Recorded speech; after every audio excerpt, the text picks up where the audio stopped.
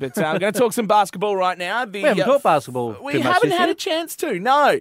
Mark Worthington, the coach of the men's side in the Southwest Slammers, is joining us right now. They're going to Geraldton tomorrow to take on the Geraldton Buccaneers. So the old bus trip's going to be happening. And a few lads that probably haven't done a bus trip like that before. Were though? Good afternoon.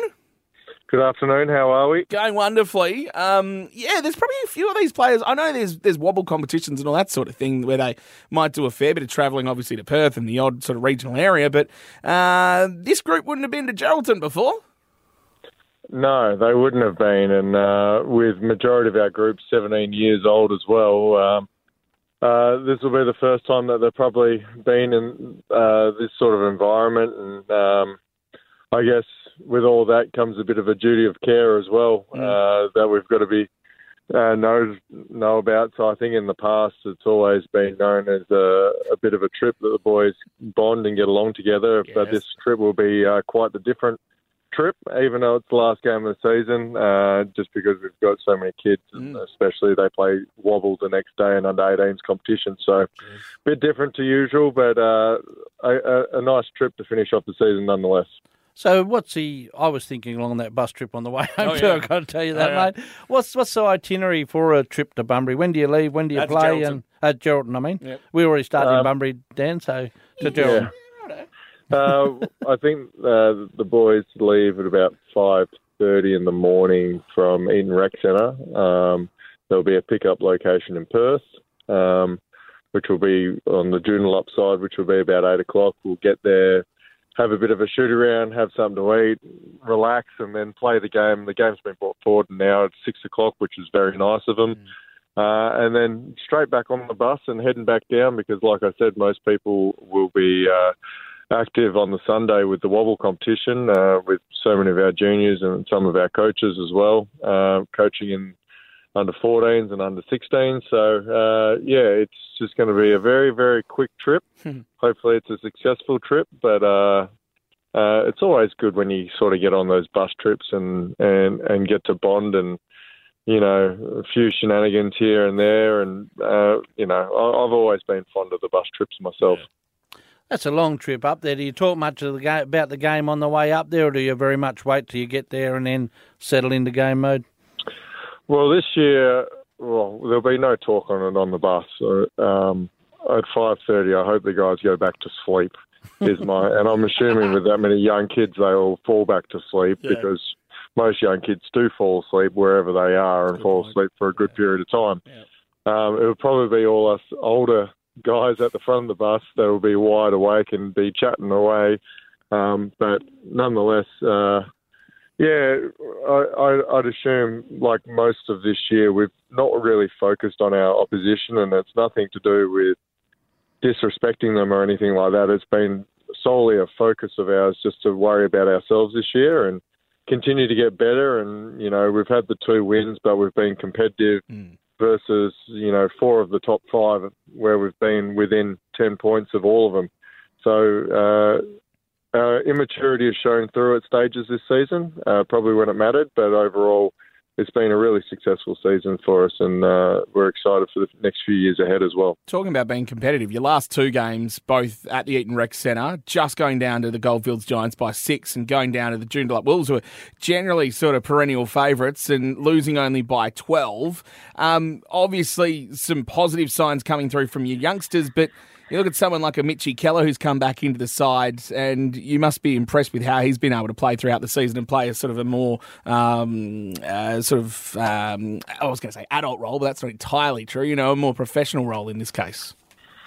Yeah, Mitch has done a great job. He has got himself into shape and hasn't had his colours lowered by anyone this year, and probably has had his best season in this competition to date. And I think he's been fantastic from the get-go, really helping. And he's a veteran on our team, but he's a young guy still, very young. And that's all our team, really. We're just a bunch of young kids running around. And the one thing, if you do go to our games, you see that these kids play with a tremendous amount of heart. And if you're a spectator, I think it's something that you'd rally around for the next couple of years, knowing what's in store. And even though we didn't get the chocolates that many times this year, if you came and saw, you'd see that we're actually building towards something. And the court time that they're able to get as 17-year-olds will be invaluable going forward. So, yeah, even though it was a smaller sort of season, would have been good in the regard that you could do that, put a foundation together to build. What does next season look like? Do we don't know what we're recruiting we're going to be like, but what are you looking for to move into next season? Well, first thing is probably our attitude. I think this year we've got a lot of pats on the back as a good enough effort is a good enough job. I don't subscribe to that necessarily myself. I'm too competitive. I like to win. And I think it stems from playing from WA country, even at the Nationals, where if you play good enough, that's good enough. We have to develop a winning mentality going forward. And so our focus has to be on actually doing or replicating winning actions time and time again. So when we do get into the close games, that we're the teams coming out on top. Realistically, we should have 5 or 6 wins this year, and it just hasn't happened. Like, we will recruit, and already have indicated to the club that I'm looking for an all-Australian team going forward, and not having any Americans come into the fold, because I really like the foundation that we're building here. We need to continue to give these young kids time going forward and add 1 or 2 pieces to this to take it to the next level. And how does the recruitment process happen? Like, is there a sort of a group of players that look to get recruited? How do you go and find these players? It stops and starts with me. So I'm in charge of that, and I have a good idea who I want already, and I've been in contact with a few people already. And so hopefully when the time comes that we're ready to go and able to sign a few Australian players on the dotted line. You know, one of the things I totally agree with you is when people pat you on the back when you're coming off and they say that was a terrific effort, you go there to win the 4 points. So I totally agree with that mentality. And Coach, it's one of those tough things because, as you say, you know you've got a young side, but your ultimate goal is to go out there and win a game. And yeah, look, for a lot of the fans, they understand where you're at in terms of a side, but you know that you want to be able to get those. You know, you want to be able to and get the players to themselves. Yeah, exactly right. That's exactly it. Hey, I'm just way too competitive. I know that as well. If I was playing my nana in a game of chess, I'm beating her. That's the way I feel. Well, in that being the case, I want to finish off our little chat this afternoon with this little moment, because I love it when the NBL and all the sporting teams, all the sporting competitions, with everything that's been happening of late around the world, they decided, let's do a lot of rewinds, let's do some throwbacks to past games and things like that. And there was a good one that I saw pop up around about a fortnight ago on the NBL Facebook page. I want to take you back to 2014. I want to take you back to Perth Arena. I want to take you back to a game against Melbourne, which I think was a pretty good one. I think this one went really well in the end. It's in the hands of Worthington. On the buzzer, Mark Worthington. On the buzzer, Mark Worthington dumping a big three-pointer from outside to beat the Perth Wildcats. I know you're not a big fan of the Perth Wildcats, so that must have been really special, yeah?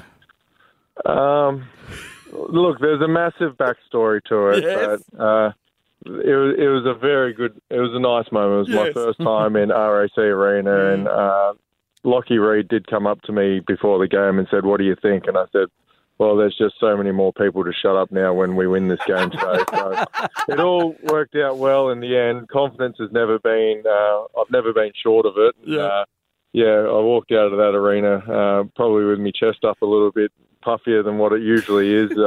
So it was a really cool moment. And you know what? There probably would have been, like you're saying, like 14,000 fans in there. There would have been about 13,700 that would have been really disappointed, but there would have been probably about 200 fans from Melbourne and about 100 fans that had travelled up the Forest Highway from Bunbury that probably would have been gone, yeah, that's pretty impressive. Well done, Wortho. So very, very good. Yeah, I appreciate all 40 of my family members going to that game. It was nice.